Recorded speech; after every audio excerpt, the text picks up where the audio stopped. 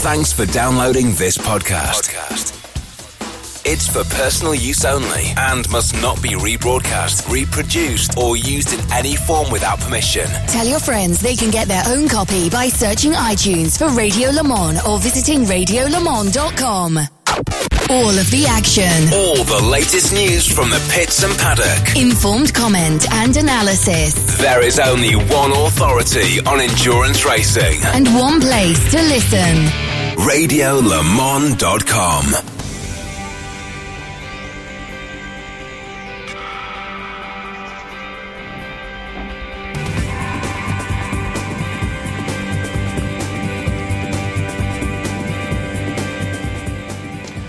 Hello everybody and welcome along to live coverage of the 24 Hours of Barcelona. It's the Hankook 24 Hours Series for 2015, part of the FIA International Endurance Series with Creventic doing the organising. I'm John Hindhaugh. Nice to have your company this Friday afternoon. You join us just on 4:15 in the afternoon here in Europe as we look down on the Circuit de Catalunya, Formula One venue, of course. I can tell you, it's wetter than a bank holiday Monday back in Britain at the moment. The weather has just closed in a tad earlier than forecast. It was forecast for around about 5 o'clock this afternoon. Nevertheless, we have free practice one coming up in just a few moments' time, and it's all live here on radiolemans.com.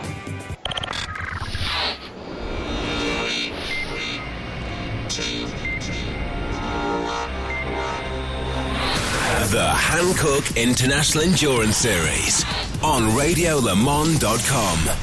And it's a very good afternoon to my co-presenters in our booth overlooking the start-finish line. Paul Trustwell we'll hear from in just a moment, but first of all, hello Martin Haven. Hello John Hindhaugh. Yes, you see, I'd already done that. Get used to that. Not the weather we'd had expected. We had a little bit of rain early in the week. It's just started raining again. Actually, I've just seen one of the Seat new Super Copas come out of the fuelling area, leaving a huge trail of something behind it as it went out. We'll try and get... well, let's hope that's fuel, because if that's oil, he's going to stop about a quarter of a way around the track. It's, as you say, a snail trail, a foot wide, foot and a half wide. Yeah, at least. And not broken in any way. And because the tarmac is wet, you can see it glistening in its little rainbow colour, or you could if there was sun. You know, that's right away from the fuel pump, and in fact there is a fuel spillage down which they are clearing up by the pump. 4 standard gas station petrol pumps and 1 diesel pump arranged about 2 car lengths apart from each other in a semicircle just before you actually get to the pit control building, so you can come into the pit lane and swerve off into what would be Parc Fermé were it not full of petrol pumps, and they are putting down some quick dry in the refueling area. Paul Trustwell is the third member of the booth team. He is sitting off to our left and slightly behind in the mobile version of the walking data centre. Good afternoon, Paul. Good afternoon, John. Yeah, shame about the weather. Apart from that, lovely to be here, and I'm excited for this. I'm up for it. I think there's something about a Creventic event that, I don't know, it's just, I won't say easy because it's never easy, but it's relaxed. Things are done to make things easier. We'll put it that way, and I do love it. We'll talk about that actually in a little while, because Martin, Shea and I had a meeting with the organisers this morning, and I'd be interested to hear Martin's take on that. I suspect it's not what he's used to. And I mentioned Shea Adam, who is our pit lane reporter for this first session. Good afternoon, Shea. Good afternoon, John. Is it afternoon? I'm not sure. I've got to say that you have got the short straw, because it is a little bit damp at the moment. What was the fluid that is down in the pit lane? It was definitely fuel. I ran out to the middle of the pit lane through a little tiny spattering of rain that's coming down right now, but it was fuel. Very distinct smell. So he just went back to his pit box, and I'll try and make sure that it was nothing else, but should be okay. Thanks, Shea. Shea Adam down there in the pit lane for us this afternoon. Martin, we have spent many hours as the Colin White car comes out on the pit lane. That's the 178 Ginetta coming out in its resplendent, in its as ever black livery, or mainly black livery. Many hours talking about series that do things well, series that don't do things very well, and you feel a bit of an afterthought as a commentator. Between us, we've been around the block quite a bit. Sitting in this morning with the team from Creventic is, I think, how it was at least, a little bit of an eye-opener for you. Yeah, in a way where so many times you interact with a business of any kind and you think, oh, this would be so much better if they just did this or that or the other. And sometimes you walk away going, well, frankly, if I can see the problems with this business, then really they need to be doing a lot better. Well, it seems to me that the people that run this championship have looked at other championships and gone, so we could do a better job than that, and they are out there doing a better job than that. And from our point of view, you're absolutely right. Normally, the very last thought after what's for dinner when you're organising a championship is, oh yeah, who are we going to get to talk about it? And it's that level of commitment to 50% of your programming, which is the audio as opposed to just the pictures, that is indicative of most championships not really putting all that much effort into how they're seen from the outside world. But Creventic here, I mean, this is something that they must stop, because otherwise I'll start demanding it from other people who won't give it to you, is give you a commentator's information pack. You don't get that in Formula One. Never mind any other championships. We haven't had a cold shoulder yet. You had a rather warm leg of lamb at lunchtime. Yes, it was very nice. No cold shoulders at all. And that's the other thing. We get looked after very well in every sense of the word. For those of you perhaps who aren't familiar with the Creventic Hankook International Series, this is an FIA sanctioned series, has been for the first time this year. It started off life, I suppose, as a number of individual events, and then they were loosely grouped together. And at the start of, or the back end of last year, starting with the Hankook 24 Hours of Dubai in January, an event that we've been involved in for quite some time here at Radio Show Limited and RadioLeMans.com. That was the inaugural round of this brand new FIA International Endurance Series, the IES, and therefore you'll hear us talking about class and championship positions. The classes are legion here. This is very much if you bring it, we'll probably find somewhere to put it kind of attitude. That said, that sounds like it's rather laissez-faire and anything goes.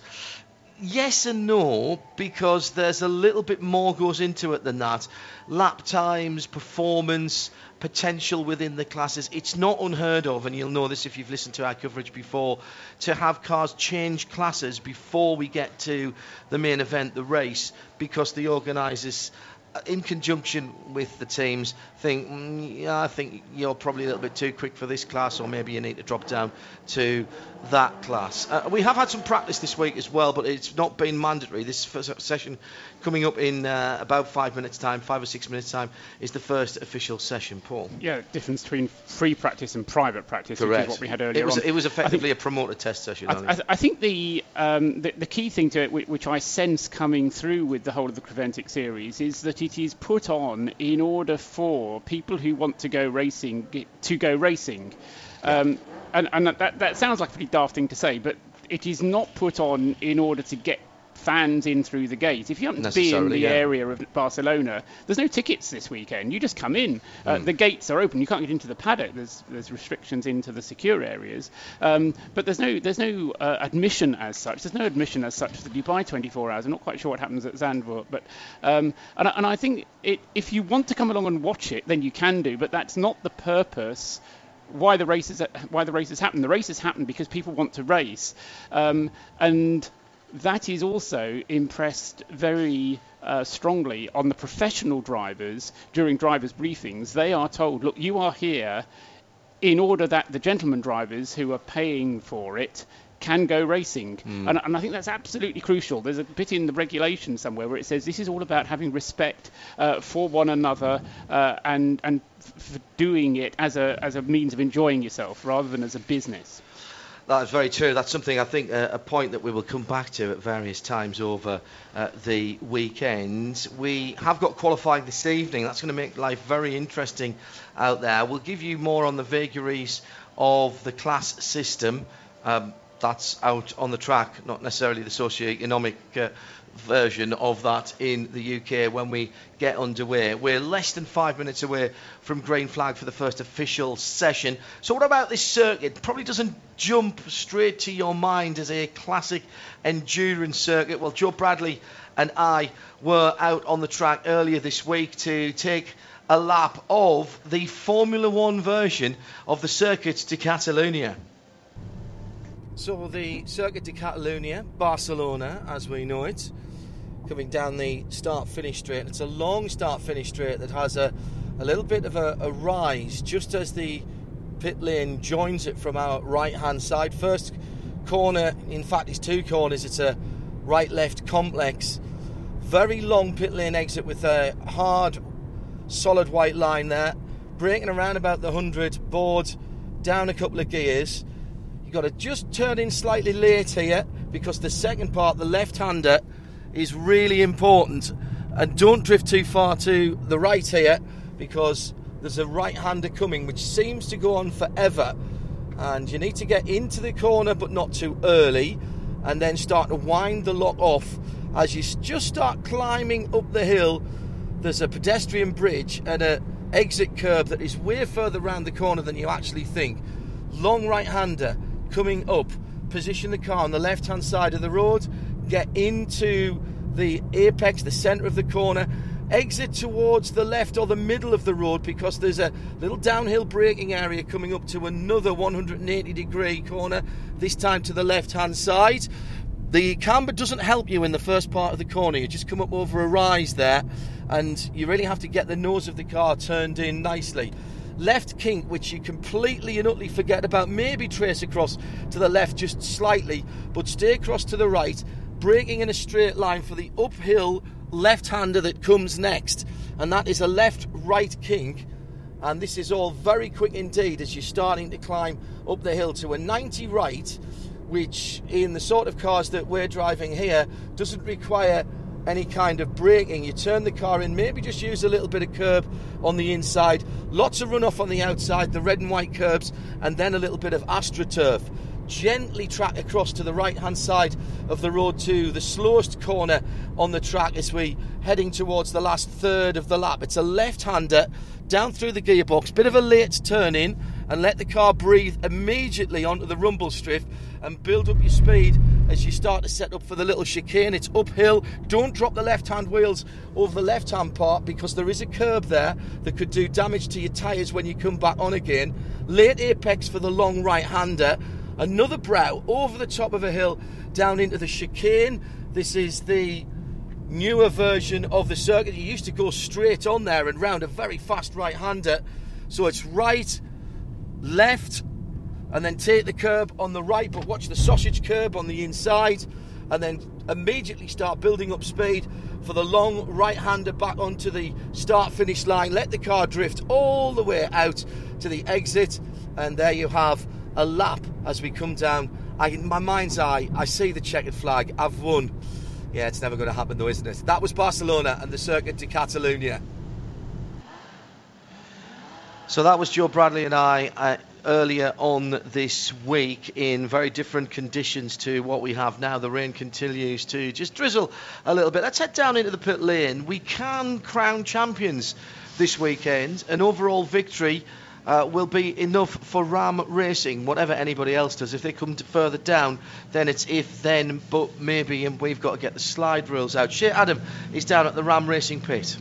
They're feeling pretty good about their chances of that too this week, John. Of course, nobody wants to be superstitious and come out and say, yeah, we've got this. But with Jerome Bleekemolen so far as one of these slower drivers in their car, they're pretty happy. Jerome, who was half a second off the pace of Tom Alonso-Cole unofficially in the free practice they had yesterday in the open test session, they think that maybe once they get Jerome up to speed, which is not something you very often say, they'll be okay. And of course, with this wet track conditions, who are they sending out first in the car but Jerome? And the other part of this is none of the other drivers are even hanging out in the garage area, so they're planning to leave him out there for quite some time.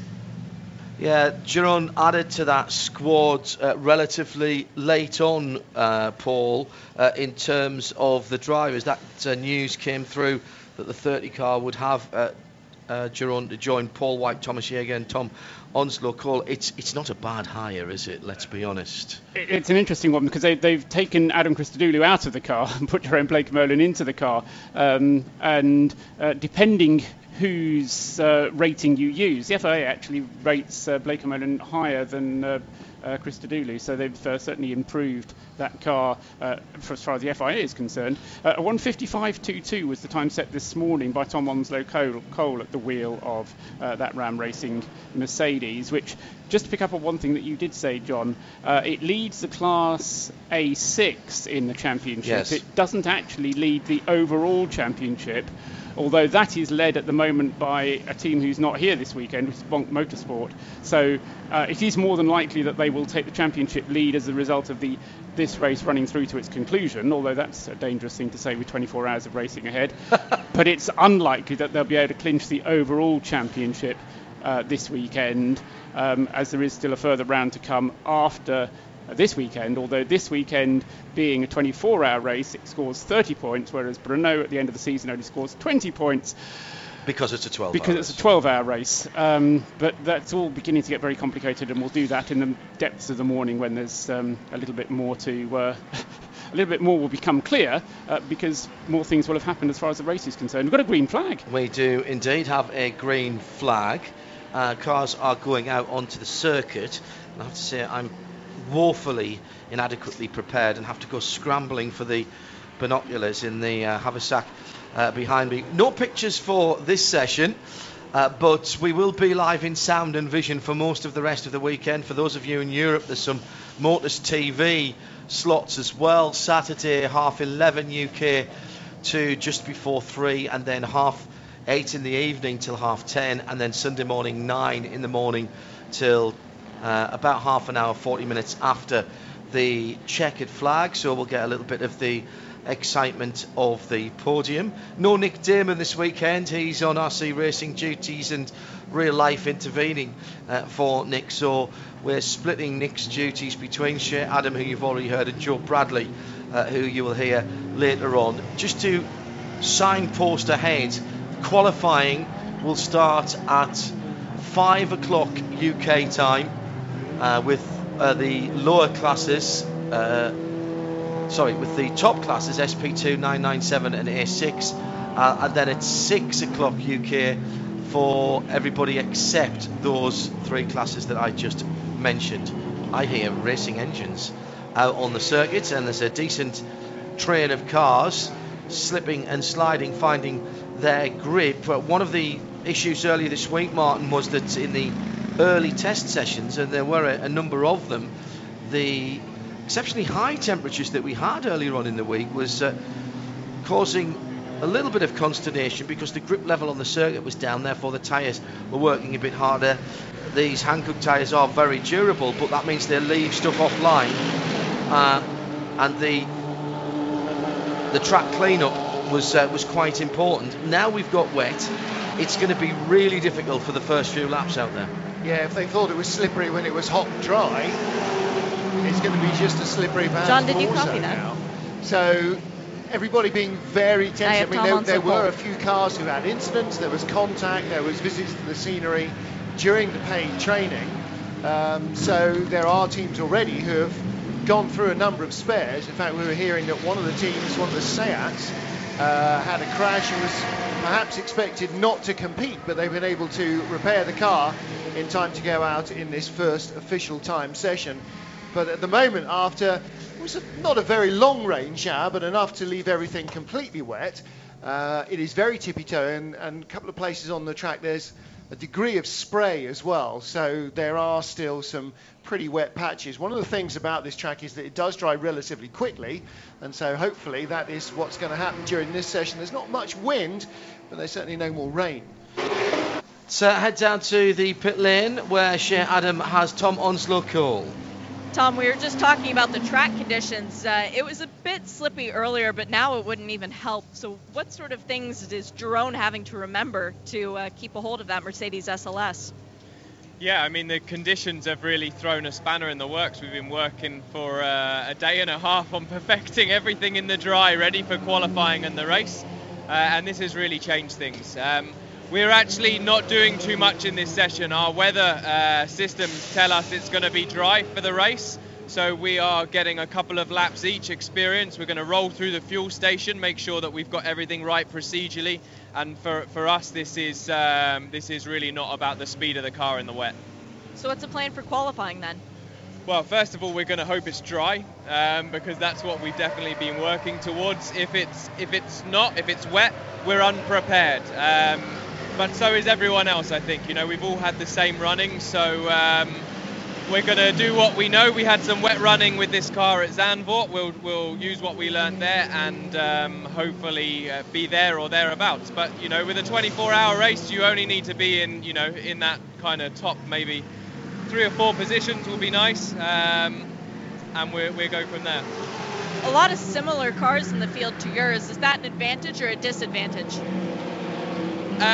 Probably a disadvantage. You know, we have certain strengths with the Mercedes SLS, but so do more than half of our competitors in our class. So you end up playing a very similar strategy in a very similar game. You know, some of the strengths of the other cars are very good. The Porsche, for example, this year we've always seen it going quite a bit longer than us on fuel, and it has more opportunity then to pit under a code 60. So strategically, that seems to be very strong. But we're trying to do certain things to make that work in our favour. But I think today it is about qualifying. You know, we'd like to put it on pole. You know, we'd like the glory of it, but it's not important for our championship. Best of luck to you today, and even more important tomorrow in the race. Exactly, yeah. I think tomorrow the race is what counts. You know, we're trying to wrap up the championship here, so hopefully no mistakes. No mistakes. That's a plan for Ram Racing. That's Tom Onzo-Cole talking to Shea Adam down in the pit lane. We're live on RadioLeMans.com. It is the first free practice session, indeed the only free practice session, official session for the Hankook 24 Hours of Barcelona. Martin Haven. While you're listening along, if you want to pick and choose who you follow during the race, if you have particular favourites or class favourites, if your other halves are here and competing, you might want to go to 24hseries.com and click on the live timing link, since you're already attached to a laptop in some way, shape or form, or a computer, and that will be running all the way through, not just this session, but of course all the way through the race as well, and you'll be able to follow the information there and also look at the live streaming too when that is up and about. So 24hseries.com. Jerome Blake-Morland setting the pace at the moment with a 2 minutes 10 flat in that number 30 SLS of Ram Racing. It's in second place at the moment. The 7 car has just come through. Daniel Alleman in the HB Racing Team Herbert Porsche 997. Now that's a 997 that's in the A6 category. Next up is the 17 car, which is a 997 class car, which has just been dumped down a position by the number 2 HP Racing Mercedes-Benz, and at the wheel of that at the moment, Reinhard Koffler. Yes, well done, Martin. The classes are legion here. We've got 2 diesel classes. First time we've had these classes this season. Good to have the diesel cars back. D1 is up to 2 litres and D2 2 to 3 litres. The touring car petrol classes start at class A1 and go to class Cup, well A5 are really going up from 1600 to 3.5 litres, roughly in 500cc stages, although there's A3T in there. Unsurprisingly, that is turbocharged and supercharged cars, and eventually we get to A5, which are the big bangers up to 3.5 litres. Cup 1 is specifically for the BMW M235 Racing Cup cars. They're a little twin turbo 3 litre car that BMW put together last year, year before now. Very successful, mainly for VLN Racing actually, and their own category. and they are their own class here. The special cars, you'll hear us talk about SP2, SP3 and SP4. I'm not sure there's any SP4 cars this weekend. That's the hybrid section. SP3, mainly GT4 cars, but also cars that don't fit anywhere else. And SP2 are silhouette cars mainly that just don't fit into any other class. The Mark Fords and the Mazda with the V8s in the space frame chassis fit into there. And then the GT cars, 996 and 997 Cup cars have their own category, although we're all in 997 this weekend. The 997, you also can have 991s. I know it's complicated, but basically they're Porsche classes. A6 is GT3 cars. Will not bother you at the moment with GT, AM and GT Pro, because here it is all going to be categorised at least as just class A6. There's no Pro and AM. There's a slightly different balance of performance between the cars, but they'll all run in one category, and that's what you'll hear us talking about through the course of the weekend. And we will be trying to go through as many of those classes as we can as the weekend unfolds. 16 corners then, Martin, for these drivers to get themselves familiar with. It is the rather Mickey Mouse end of the track, I think, from 10 onwards, which is going to catch a lot of people out, particularly down the hill from 13, 14 and 15 before you turn into the last right-hander. First part of the track, nice and flowing actually. And fast, but quite a one-line racetrack. I mean, from the first corner, there's a long front straight with a reasonably quick corner coming onto it. And what you need at the end of that, obviously, a la Tarzan at Zandvoort, is a very major stop.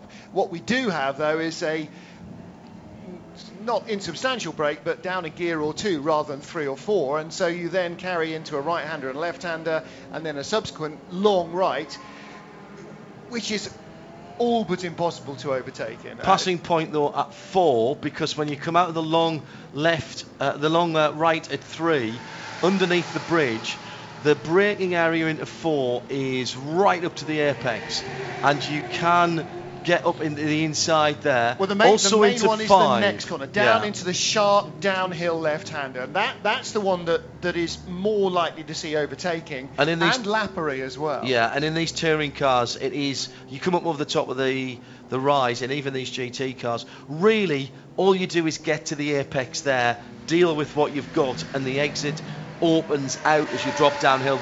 The left hand kink at 6 is not a corner whatsoever. Martin Short took us round as well after that lap that Joe and I recorded. We bumped into Shorty in the pit lane and he took us round, mightily impressed. These were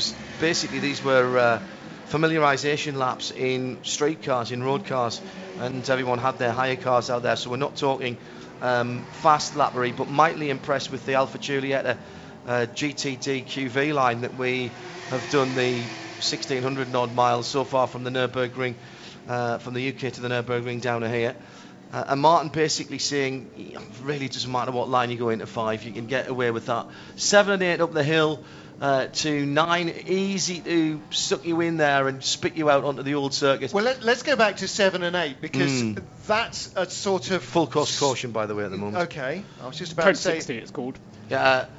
Oh, that's a 60, it's rather than a full yellow, which is what it says on the track. Yes. On the yeah, thing. Which is yellow, and code 60 I thought was indicated by purple. Yes, it that's is. rather thrown me out. However, everybody is driving as if it is a code 60. It is a code 60, the flag's out. Purple flags are out, so we're going to have to watch our timing screens carefully because they don't have a purple. There is Although no we'll such, assume... Yeah. There is no such thing as a purple in the timing system that we're using this weekend. Yeah. So it'll be full course yellow.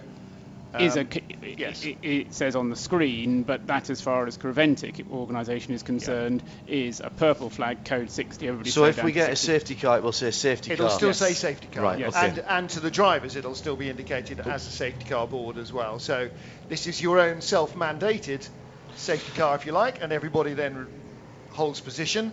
I do like this. I know that we've talked about this long and hard in the past, but I do like this system. I don't think it's quite the finished article yet. Well, it's so sensible. You think, well, why did nobody think of it before? Because it basically seals everything in aspic and then releases it, and nobody loses and nobody gains. The other thing that it does is if a marshal needs to get to a car quickly, it's the quickest way to do it, because with a safety car, you have to wait until everybody's formed the queue, because the way the safety cars work is everybody's still at go full like speed. the clappers Yes. until we get onto the... Oh, okay, now we're there. Yeah, absolutely. No, I agree with that, Paul. Whereas I if you need find to get that a marshal scary. intervention or a course car intervention, then this does It slow everybody actually down does instantly. what a safety car is supposed to do, which is neutralise, but immediately. And also, if you're trying to cross a road, as you say, they're only coming along the straight at 60 kilometres an hour, so 40-odd-ish miles an hour, and you can judge that the same way you would walking across the street in an urban area. So you can judge that speed of approach. Whereas if it's a Mercedes that's doing a top speed of 185, 195 kilometres an hour down the straight here, it's much harder to judge just how quick it's going to get to you. The only disadvantage is you don't get the big gaps between the cars that a safety car will give you 2 minutes after the tail's gone by. But that is the only disadvantage that I see. And Martin's point about the speed of the cars on the track and being able to be marshalled, shuffled to one side of the track or the other if you need to do some work. And the other point is, of course, that 60 is a maximum speed. It's not a minimum that you must hold to, and you can slow down if indicated by the marshals to move around as well. Well, whilst we've got no action on the track, we'll come back to Martin's other point earlier on. 1 or 2 cars coming into the pit lane, including the 33 Mercedes-Benz at the moment. That's the SPS Automotive Performance car. Let's go down to Shea Adam in the pit lane. Charlie Putman, you got out of the Porsche, and we're saying track conditions are a little bit hairy out there. What's it like? Well, of course, it's wet. It's sort of that in-between true rain and in-between dry, so that's the worst time for us. When it's wet, we know it's wet. We just slow down. When it's sort of like this, you can't really slow down, but you can't really go fast either. But the track looks like it drains really good, so it should not be too big of a problem. You were just telling me that you've been racing a lot in Europe lately. Are you more used to these conditions now? Well, we always sort of considered ourselves mudders back home. It seemed like we ended up at a lot of rain races. But, yeah, the European guys, they really know how to handle the rain. And so I think the exposure's been good for us. How have the practices been so far? Well, pretty good for the most part. My co-driver, Charles Espinlaw, had us P1 in the 997 class in the first practice session this morning, which was unofficial.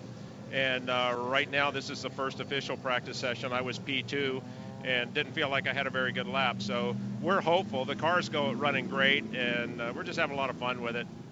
That's all you can really ask for. It's a long race, and you and Charles have done 24-hour races together. So does that come as an advantage that you guys already sort of know how things work? Well, I think about half of the drivers here have done a lot of endurance racing. That's what this series is all about. And, of course, Charles and I are endurance racers. That's what we hang our hat on. We've done a lot of sprint racing, too. But I love the camaraderie, the teamwork, the whole thing of endurance racing, and that's what I really focus on these days. So, yeah, I think we have a little advantage from some of the guys in that we don't get real excited. And I think back to that fun thing. I think the key is that at this point, that's why we're here. We're enjoying the race, and it's fun racing, and that's why we like this series. Well, part of the fun comes in your livery, and we were just talking a little bit about that. It's the same as the GT3 Cup car that you run in the States. Giant American flag, you can't miss it. What's the story about how that developed? Well, we ran the Blanc Pond series here a couple of years ago, and the team that we were running with, the Belgian team, came up with that artwork for us. They thought it was fun that we were all American drivers. We should have an all-American car. And so they came up with that design for us. And since then, I've taken it home, put it on cars. It gets a lot of TV time. The announcers over there love it because they like that theme and it looks good on TV. So when we decided we were coming back to Europe and we were going to go even further into the waters, so to speak, here in Europe, we said, let's take the livery with us. Like for this weekend, we're running an all-American team. We have Dave Russell, who's an American driver, Joe Foster, an American driver, Charles and myself. So it sort of fits us. It definitely fits you. Now, I have to ask, is it a GT America car or is it a GT3 Cup car? This is a GT3 Cup car, 3.8-liter motor. It is not the big dog. Perfect. Well, good luck this weekend. Oh, thank you. Thanks for being here. Love watching you guys and listening to y'all. It's a lot of fun. The coverage on this event, to me, is so much fun. I like recommending it to the friends that they dial in for a little bit and get a piece of what's going on here. You give a great feel to it. Very kind. Very kind of you to say, thank you. The car in question there was the number 20 MRS GT Racing. A number of teams will have a couple of cars, so you'll see on the timing screens MRS GT Racing 1.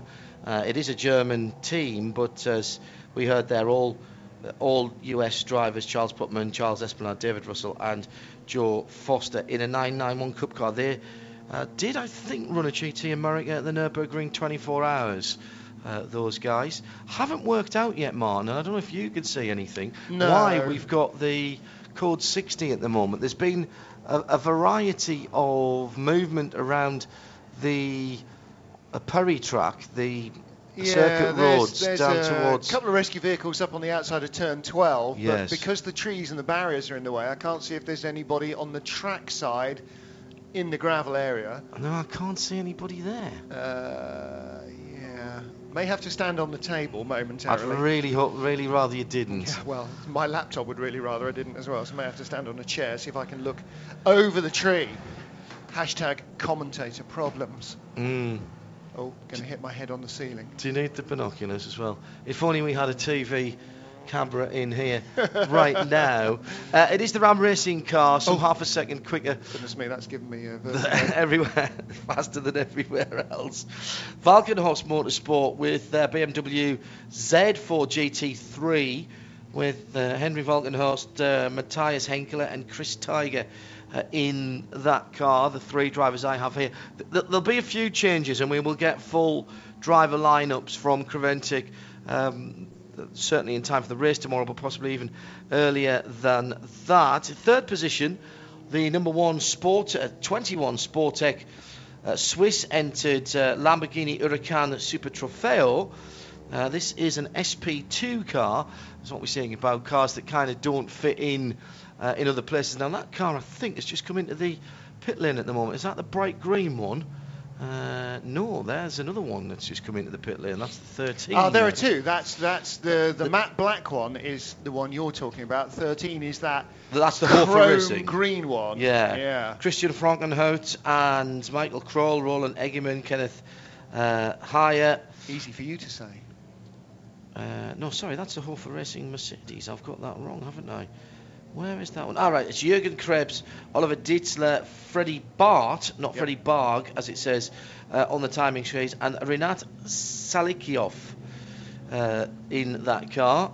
3 Swiss and a Russian in the 13, that fantastically very Kermit green coloured car.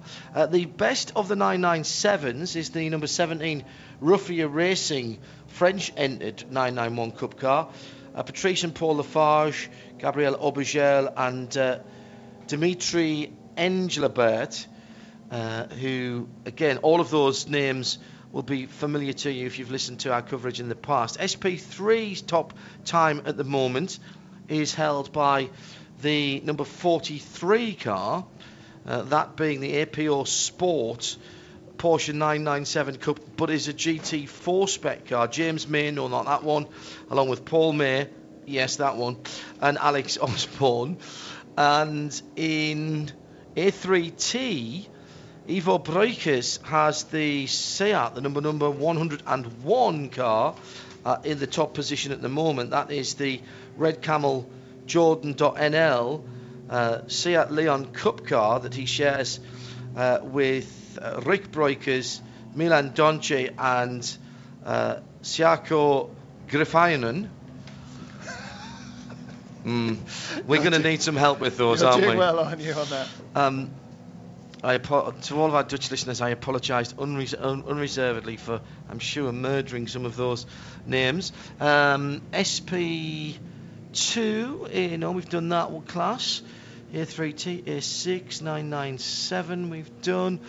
A5, I will give you in 24th position, the 146 car, that being what, he says? Jamie Morrow Thank in the you. Saxon Motorsports BMW 135 diesel GTR. Yes, and that's not in the diesel class, that is in A5, interestingly. Yeah. Saxon Motorsport are, again, doyens of this sort of racing.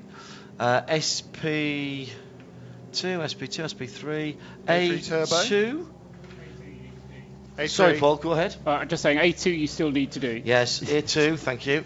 A2 is, in that case, will be the number 115 car, which is the Team K Reischer Peugeot RCZ. Jakob Christensen, Tom's brother, Jan Engelbrecht, Per Poulsen and Klaus Bertelsen. So a lot of Danish interest there in a full Dane crewed car, and they have been class winners in the past. Have you done D1? No, I haven't done Okay, D1. I'm going for D1 and regretting it immediately because it's the all-Lithuanian Kaukas Motorsport Volkswagen Golf. Thank you so much. Igoras Ivanovas, Martianius Gignius, No help from me here, you know. Kestutis Vilkas and Sigatas Ambrosevicius. There you go. Ambrosevicius, yes. Courtesy of my strong man, I'm moderately au fait with Lithuanians. And they are all the ones inside the top 46. Those are all the class leaders. Those are all the class leaders. Where was the D2 then? There is no D2. So they're all just... There are no D2. There is no D2 class, there are no D2 runners. One of the advantages of being a diesel car is queues for the pump. Yes, because there's one diesel pump for 3 cars or 4 cars. Yeah, exactly. Whereas everybody else has to fight over one of 4 petrol pumps. And that's got to be an advantage as well. Just purely on, as we talked about over lunch, how to win an endurance race is not to be stationary at any stage or at as few times as possible. Well, as long as you're quick enough on the track, obviously, that's the most important thing. Now then. Our timing screen is now showing a purple band. Thank you, timing. And again, you see, now this is getting back exactly to what we've been talking about with the organisers here. Somebody says, oh, couldn't we just do that? And they go, yeah, okay, all right, we'll get that sorted. And somebody obviously in the last 5 minutes, 10 minutes now, since we've had the full course yellow, has gone, but it's not yellow, it doesn't match our flags, which are purple. Well, it does now, because the timing people have created a new graphic to go on their timing system. Into the pit lane, arriving some of the intervention crew in the Mercedes Vito. They have come back. The Circuit de Catalunya is we mentioned teams that aren't here, and obviously our schoolboy humour is very disappointed that the Bonk racing cars are not here. However, we do have www.circuitcat.com, which has nothing to do with the feline variety and everything to do with being in Catalonia here, but that did make me giggle when I saw that Vito come around. Well, of course, the groundsman is very clear that there won't be any on the track. You really have got to say that in bobsleigh this winter. I say it every winter, you just don't listen enough. No, I do. The course director is back in his Nissan Duke, of which looks like we've got two Nismo Dukes as the circuit safety cars here, not the Duke R's in Green fairness, flag. but very good. So the cars are back. We never did quite work out where the cars are gone. What we can't see from our commentary position is corner 14-15, that really unattractive new Formula 1 chicane that's supposed to promote overtaking, which is where I sense actually the incident was. The other thing we can't see is as they go over the brow, you go right left into corner 1 and 2, we can see that, but then 3 and 4 we can't see. You can see them as they return down towards the hairpin at turn 5, the left-hander. So it was either 3 and 4 or 14-15. Where Rabbit has tweeted at Specutainment and at Martin Haven. We've also got at Bradders3078, at Gearbox Girl, at Paul Trustwell. That's the full set. Why? To answer Nick Holland, no, he's not one of the members of the Lithuanian crew. No, indeed. Why is the 149 RWT Corvette in SP2? The car is a Callaway-built FIA GT3 car. Answer, I don't know, but in fact it's just gone through underneath us, I think, that car, down towards turn 1. We've had Corvettes in the past that have been put into odd classes. We've had an XGT1 car, I think, Paul, if I remember rightly, that raced... Which raced in A6 at Dubai. SP2 is really for cars that don't belong anywhere else, so I'm guessing that Corvette has had something done to it. The SP3, funnily enough, is for the less powerful exceptional cars, whereas SP2 is for the more powerful exceptional cars. So it kind of goes counterintuitive a little bit there. SP2 is the more powerful ones, SP3 are the less powerful ones. So that Corvette is, I'm not going to say wrongly classified, it's correctly classified because it is an exceptionally powerful 24-hour special.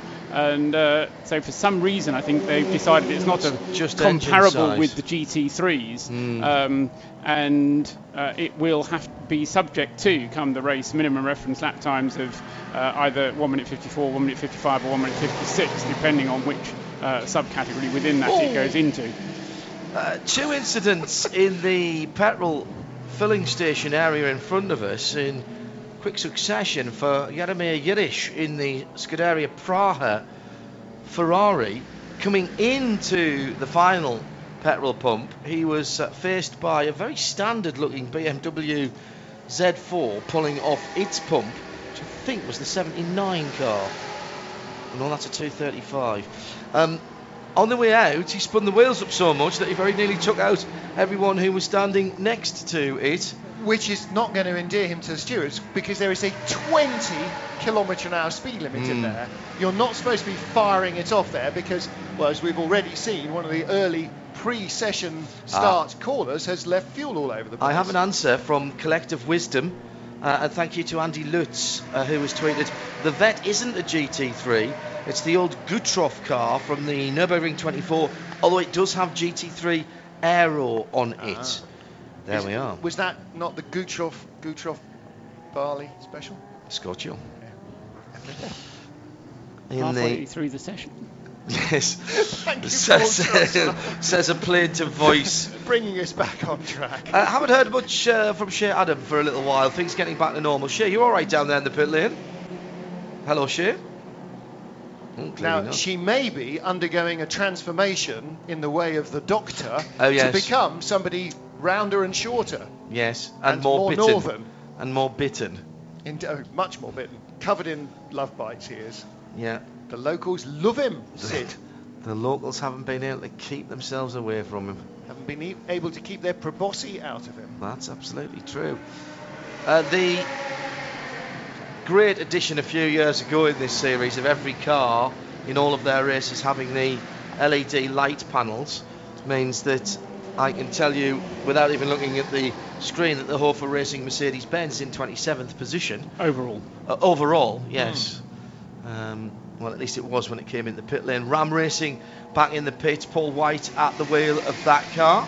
Now, their flashing light panels are not in the side window of the SLS because it's clearly too full or too small or non-existent. Well, it's only got the side window beside the driver, yes. So all the SLSs have them in the rear window, which is next to useless.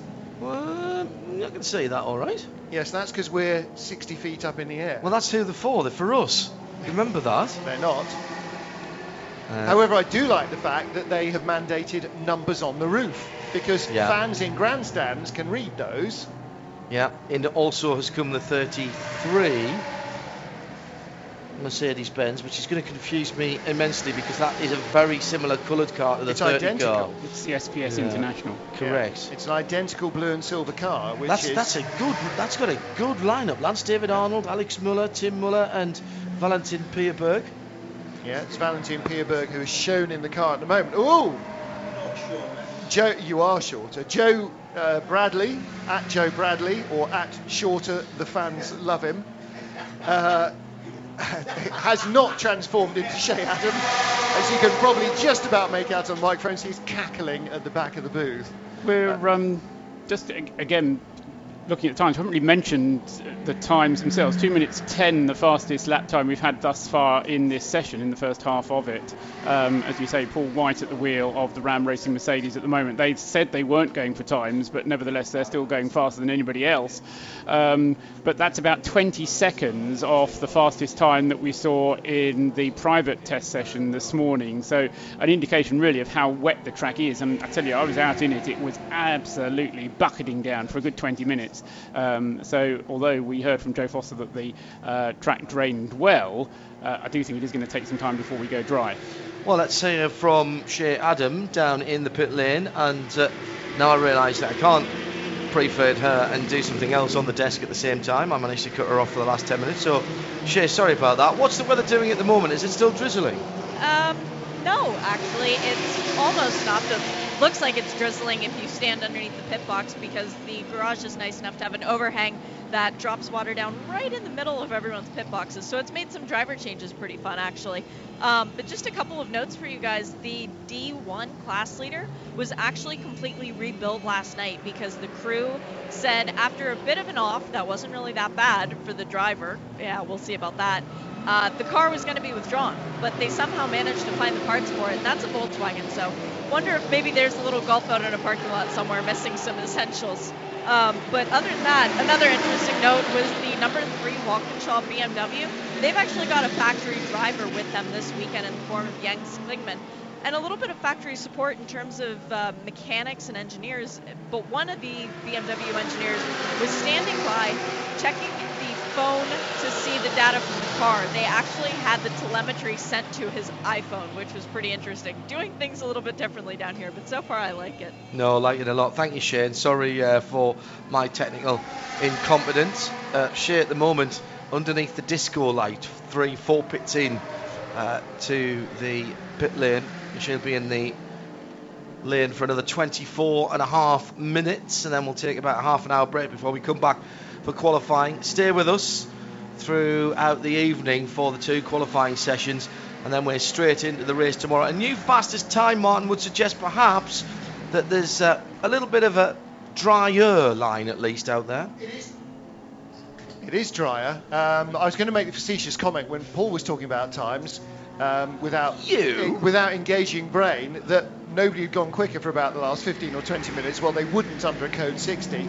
But as soon as they've been released, now there are a slew of quicker times coming in. But that is a 2:08.4, which is a second and a half inside what anybody had done before, which is the Scuderia Praha car, and that was Peter Cox. You would expect to go quickly. Sharing that car with Matteo Malucelli, as well as Jaromir Jirik and Jiri Paslik. So last year's winners, of course, in the Barcelona 24 Hours. A good car, and with a good driver lineup of quick pros with the gentleman drivers. Johannes Quagliga, Jaromir Jirik, apparently is how we say it. Jirik. Jaromir Jirik. Thank you. Hello to Tony DeZino, who's listening in. Presumably, Tony, you're back in the USA at the moment, and to Fiona Miller as well. The Freakin' One will be getting ready for the ELMS this weekend over at Paul Ricard. Bruce Jones and Johnny Palmer en route to the south of France, even as we speak, to bring you that race live on Sunday. Times work out pretty well this weekend, because just as we're finishing this race and coming off air, it'll be the time for the countdown to green with Johnny and Bruce before you get the whole of the 4 hours. So tell the family that you aren't available for most of this weekend. And good luck with that, by the way. Lots of quicker laps coming in now. Once again, Peter Cox has just crossed the line. Last lap was a 2:08.4. This lap a 2:03.8. Wow. So he is very firmly up to speed. Up to second quickest is the HB Racing Team Herbert Porsche 997. That's car number 7, Daniel Allemann, Herbert Handlos, Alfred Renauer, and currently at the wheel is Ralph Bone. He's just been pushed down to third by the Onslow, Tom Onslow Cole, in the number 30 car, has gone second quickest, with the quickest lap for that car by 6 seconds. And suddenly it's all going Pete Tong at the top of the pile. It's going everybody very quickly now. Oh, 4 abreast in front of us there, with at least 3 different classes of car going underneath us. BMW, Seat, Renault Clio, and I think a Porsche as well, but I kind of winced so much that I closed my eyes waiting for it all to go horribly wrong there. Daniel Alleman, any relation to Cindy Alleman, the Good question. family in the States, racing family in the States? Well, I'm not sure. Cindy Alleman is Swiss, isn't she? Sorry, did I say the state? I've got the States on my mind with Tony. Well, there is Tizzino. also a bobsledding Alleman who I don't know.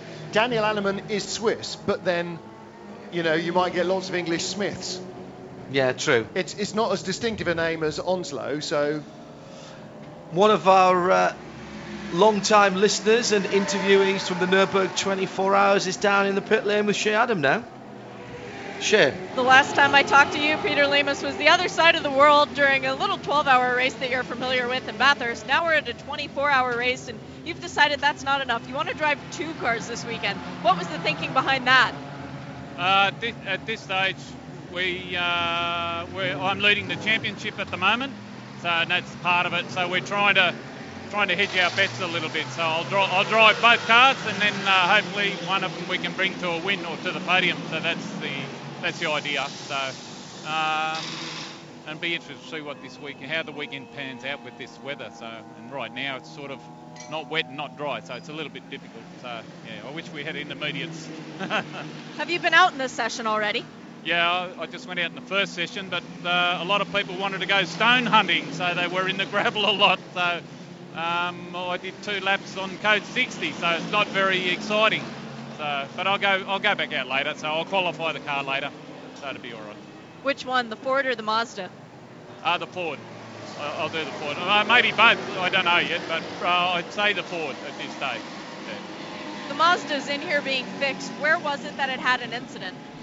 I'm not sure where it happened, but he ran into one of the smaller cars, just outbraked himself, and it was just one of those things. So, and we got a great team, so they just put things together. It's amazing what they do. So put things together, cars just about together. I think they'll throw a driver in a minute, and they've got a good driver line up in that car, so it should be, it'll be fine. So better happens now than later. Very true. Thank you, Peter. Okay, thank you. Thank you, Shea. Shea Adam down in the pit lane. Peter, in 2 cars there, gives us a perfect opportunity to talk about the regulations, Paul, regarding jumping in and out of cars. It's a 2-hour maximum. It doesn't matter how long your car will go. If you've got a diesel and it's extremely frugal on fuel, you can't do more than 2 hours from the time that you leave the pit lane to the time you come back in to the petrol pump or the pit lane area. And you've got to have a specific amount of time out of the car before you can get back in again. Yes, that's a bit complicated because it's 2/3 of the time you spent in the car is then your minimum rest period. So that, I suppose it's simple-ish to work out for each individual driver. It's much more difficult for us to keep track of because it's different for each person, of course, how long their 2/3 is. So it's yeah, sorry, that was me making a background noise. So that may be the quote of the weekend so far, that, Paul. We'll move on. But there is nothing to stop you jumping or even walking from one car to another. But you're only allowed a maximum of 2 cars. You can't spread yourself any more thinly than 2. So a maximum of 2 cars for any one driver. Maximum of 5 drivers in any one car, and a minimum of 2. I have the obvious question. What happens if your cars finish first and second? Do you get points for both, or only for the better? It's happened before. Or only for the better result? Now, there is a clarification which has been issued, which is in the pile here. Bernd Schneider stood on 2 steps of the podium at Dubai a couple of years ago. The other thing, while Paul's looking that up, that is slightly different from the past, is to get points, you must spend 10% of the race in the car. Of the time that your car has done in the race, not of the entire race time, but of your car's race time. Paul has the answer, which is the same time for the car. Yeah, if your car drops out of 18 hours or not, it still gets time through the 24. Yes. And the race is 24 hours no matter what, so it's time rather than number of laps. Yes, the answer on if you are driving in 2 cars in the same class, you can only receive points for 1 car in that class. However, some drivers drive in 2 cars in different classes, and in that case you receive points for both classes, except in the overall ranking, because I was saying earlier on, there is there are overall points as well as class points, and if you're competing for overall points, then you're only allowed to score points for one of the cars. So it does all get very complicated. There's some very good articles on the 24hseries.com website which tells you all about it as well. So that's something for you to go and have a look up if if you're sort of thinking, I wish Paul would tell us a bit more. I'm not going to, because it bores everybody else. John? I don't think that's true. 15 minutes left to go. The Lippert Motorsport Lamborghini Huracan has just laid down the biggest smoke trail from 10 all the way through to the end of the lap. Indeed, it's in the pit lane now, and the smoke's just stopped. So I think he's cut the engine and is cruising in. Shea Adam is down in the pit lane. Does it smell smoky? Does it smell like gearbox oil? What is it, Shea Adam? Definitely something smoky for sure. I've sort of made my way halfway down, but I can see a plume of smoke, and something is not working the way it's supposed to, John. I can tell you that for sure. I'll go down and check it out. Yes, the Huracan with the V10. Minimum driving time then is 144 minutes. Yes. Which is just over the 2 hours. Because that's 10% of 24 hours in minutes. Oh, I see. Sorry, the minimum overall driving time. Which is just more, of course, than 1 2 hour stint. It's which would make it 120 minutes. Yes. So you've got to get into. So you've got to do 1 stint plus 24 minutes. Yes, exactly, to get it scored for points. Although generally, I think with the nature of Creventic organised races is that there isn't. The minimum is because the driver, because drivers actually want to drive the cars, and it's more keeping the pro happy. And if the rest of the team are enjoying doing what they're doing, then there's quite a good chance that you'll get the pro driver doing less of the race. But the other thing is that the organisers reserve the right to, on a per car basis, put maximums on particular drivers, and particularly, for example, with Jens Klinsmann arriving, as Shay was just telling us, at the wheel of that BMW for the Valkenhorst Motorsport team.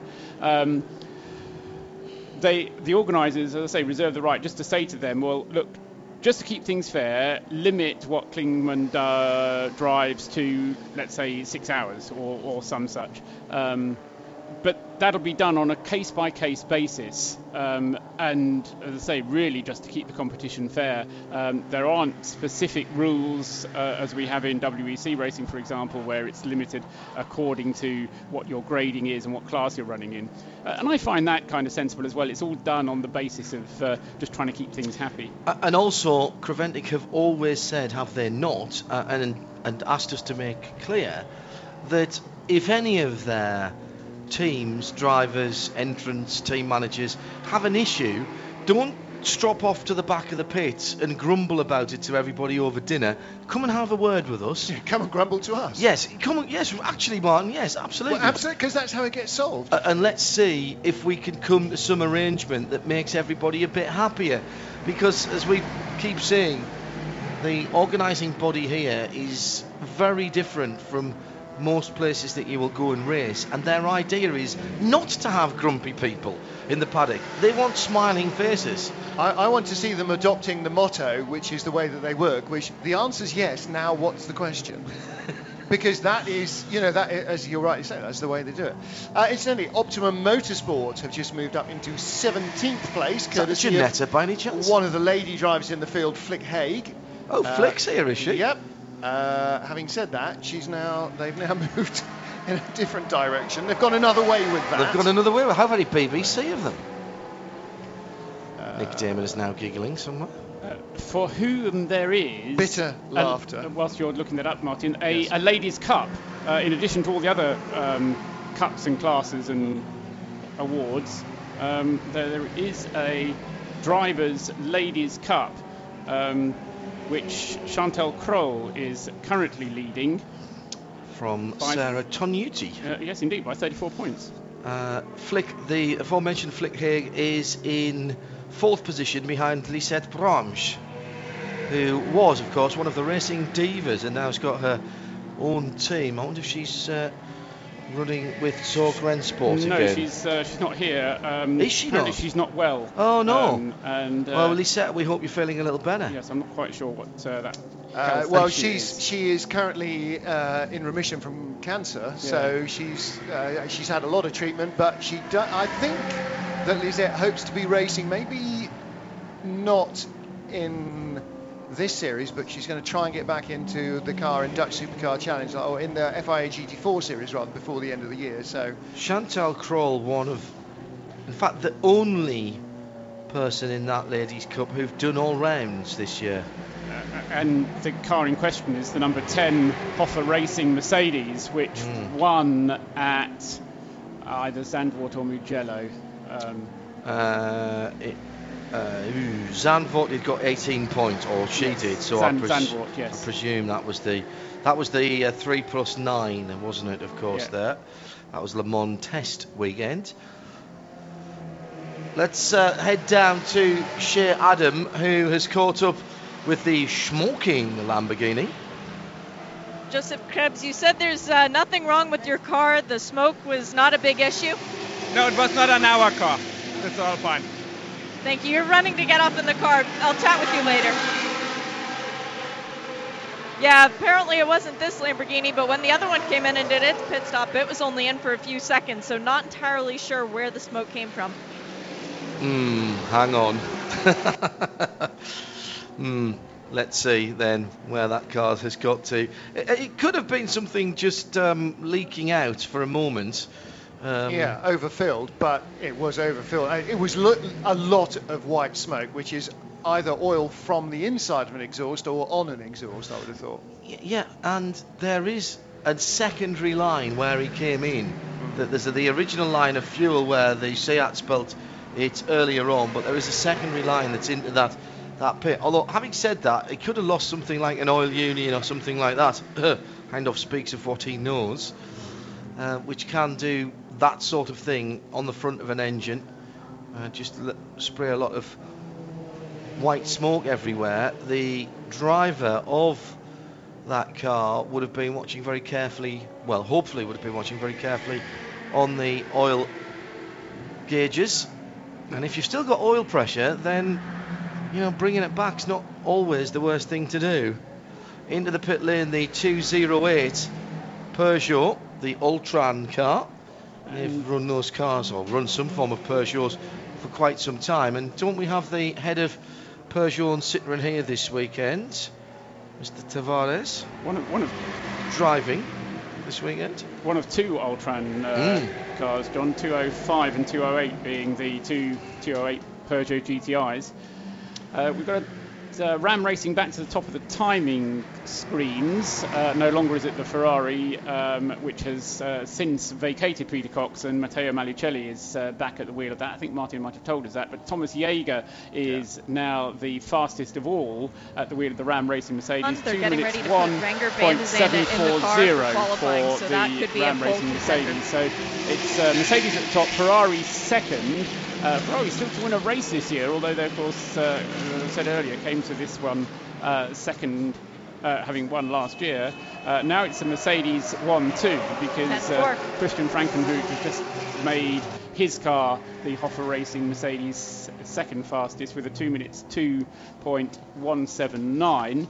And then fourth fastest is Mercedes, is a Porsche in the shape of the number 7 the number 7 HP Racing Team Herbert car, which Alfred Renauer has just put up into 5th place, and a further improvement for the number 33 Mercedes SLS, the SPS Automotive Performance car, and that is Witch Muller at the wheel of it. Can't tell, unfortunately, but it is our first sub 2 minute lap, so we're starting now to actually get down towards where, well, actually not where we should be in the dry. 150 is where we should be in the dry. We're within 10 seconds of what they expect to be the ultimate fast lap times.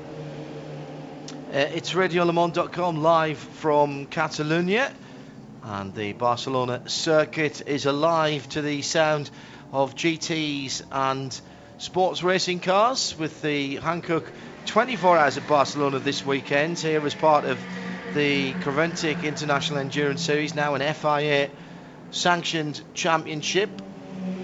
And with just on 6 minutes to go, it's Martin Haven, Paul Truswell, me, John Hindhoff, Shea Adam in the pit lane, the 13 car back into the pits, having not smoked its way in. It's the driver was Salikov that time around. That's Rinat Salikov, the Russian driver amongst the three Swiss. They're having a look at it.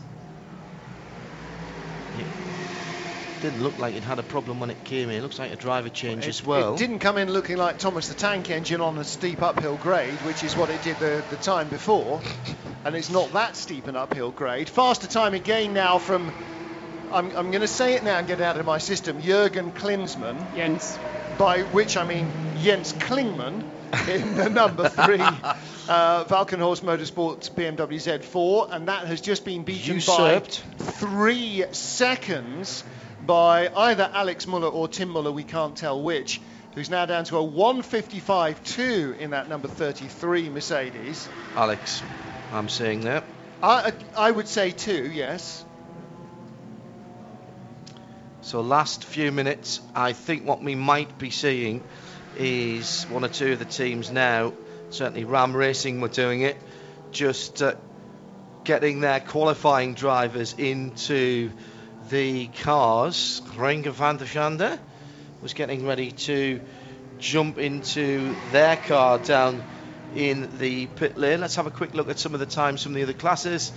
And what we haven't got here, which we've had in the past, which is going to annoy me intensely, is a note of where people are in class on the timing screen. So there's no way of saying where people are other than counting each individual class, which in a field this big is a bit of a pain. That's not very good, is it? Could be long and hard. Yeah, so the first 997 car is the Porsche, of course. That's what that came up as. I wondered what that channel was going to be. Is the 47 Porsche 997. That is the B2F competition. Benoit Fretin entered French machine. So we've got a car off at turn number 5. Turn 5, yeah. And that is our Saker. Sakia. No, it's not. It's in the ER, isn't it? Is it? It is ER, yes. Okay. Yeah, so you're right then. I guess. That's a diesel engine prototype, isn't it? You doubted it in some way? Well, that wouldn't be unique, would it? No. Thinking about the US. A self-built, and Audi. The Nissan pickup truck is there, taking a long time to get that car moved. I wonder if it's got something broken rather than just having come to a stop. I was going to say without fire, but without compression or ignition, clearly, on that machine. It has, and they're trying to pull it backwards off the track. Oh, it's moving. Which means obviously they're not trying to push it forwards into the track because they're pulling it back onto the run-up area. But yeah, the Saker GT TDI of Henk Thijssen, Moni Krant and Ton Verkelen. So entered by Henk Thijssen with the Jordan's NL team. And Henk Thijssen races a non-diesel engine Saker in the Dutch Supercar Challenge, so he's obviously very experienced. I wonder whether he is involved in some way in the construction and manufacture of the Saker kit car. It's off at turn 10, isn't it? 5. That's 10? I'm pretty sure it's 10, yes. Yes, we I think can just see the end of the incident down here. I can see some taillights, underneath the grandstand. Yes, you can, yes. Good okay, call. Well done, Paul. Yes, that because that's the run-off road as well. Good spot. Running through the other classes, SP2 is led by one of the GC Automobile cars. This is one of the GC10s, which confusingly are a V8. Frank Leone Provost is coming through to that. That's an SP2 leader. SP3 is a little further up the field in 7th position. That's a very good effort indeed by Bradley Ellis in the 163. Now I'm presuming that is... That's the Optimum Motorsport Ginetta. Ginetta, yes. And it's all British GT driver crewed as well. And that is the G55 GT4 car. With the exception of Flick Haig, who has not yet made a debut in British GT. I can't imagine it's going to be that far away there if she's here racing a car with those guys. Lovely car for these kind of events. I do think that the next big set of interest in these types of this type of long endurance race, extended endurance race, will be GT4. Paul? I was just going to help you with the next of the class leaders being the 25th place overall, car number 101, which is the Ivo Broikers driven Seat in the A3T class. Well, now with Milan Doncha, A3T, and there's a 1-2 there because the 111 car is right behind them. So, and the 111 being the Motorsport Development Seat Euro Cup racer. Now on our entry list, talking about the Seats in the A3T, we've got a Seat Leon Cup racer or two, a Seat Leon Super Copa, Seat Leon Evo 24H, and a Seat Euro Cup LR. The 24H is a car that has had a little modification done for the longer races. As the checkered flag is out. So we've got Cup Racer, Super Copa, Evo 24 and Euro Cup LR. No Boco Negre. I'm very disappointed at that. They are a great car for this. Yes. And the new, we've got one of the brand new ones. I can't remember which one that is now, but I think it's... Well, there's a couple of Euro Cup LRs. Yeah, I think they're the new new ones for next year. I defy anybody to tell the difference from more than 3 inches away, though, because they're all so... The aero kits are distinctively different, but you've got to see them side by side to spot the difference. They are proper racing cars. And it wasn't that long ago, but the early versions were supporting the British Touring Car Championship, which I remember very well. Capricorn Racing have got a Seat Leon Super Copa, which was the absolute car to have not so very long ago. It looks like a street car in comparison to the bewinged monsters and the diffusers underneath the rear valance of some of the more modern varieties and more well-developed varieties of those Seat Leons are huge. Now we've got a line for fuel in the petrol station as the checkered flag went out a couple of moments ago. Yeah, I was going to say exactly that. That's drivers who have completed their last lap and coming in to fuel up as the session comes to an end. So just at the end there, last few moments with 18 laps completed for the guys at the front of the field. There must have been more than that. That must have been when the fast lap was put in, was it? So, no, maybe not. The 19 laps, I think, is the most I can see on the top part of the field. So it is the 33 car then that has topped the times here in changeable conditions for SPS Automotive Performance, the Mercedes-Benz SLS. Now, what can they do in qualifying? That is the big question, and it will be the big bangers that are out first. SP2, 997 and A6, and then we'll have the rest of the classes afterwards. That is just under half an hour away, so stay tuned for that. Thanks to Shea Adam down in the pit lane, to Martin Haven and to Paul Trustwell. I'm John Hindorf, and we'll be back with more from the FIA International Endurance Series powered by Hankook. It's the 24 Hours of Barcelona, and it is qualifying next. It'll be live here on RadioLeMans.com. This program is a Radio Show Limited production. Tell your friends there's more at RadioLeMans.com.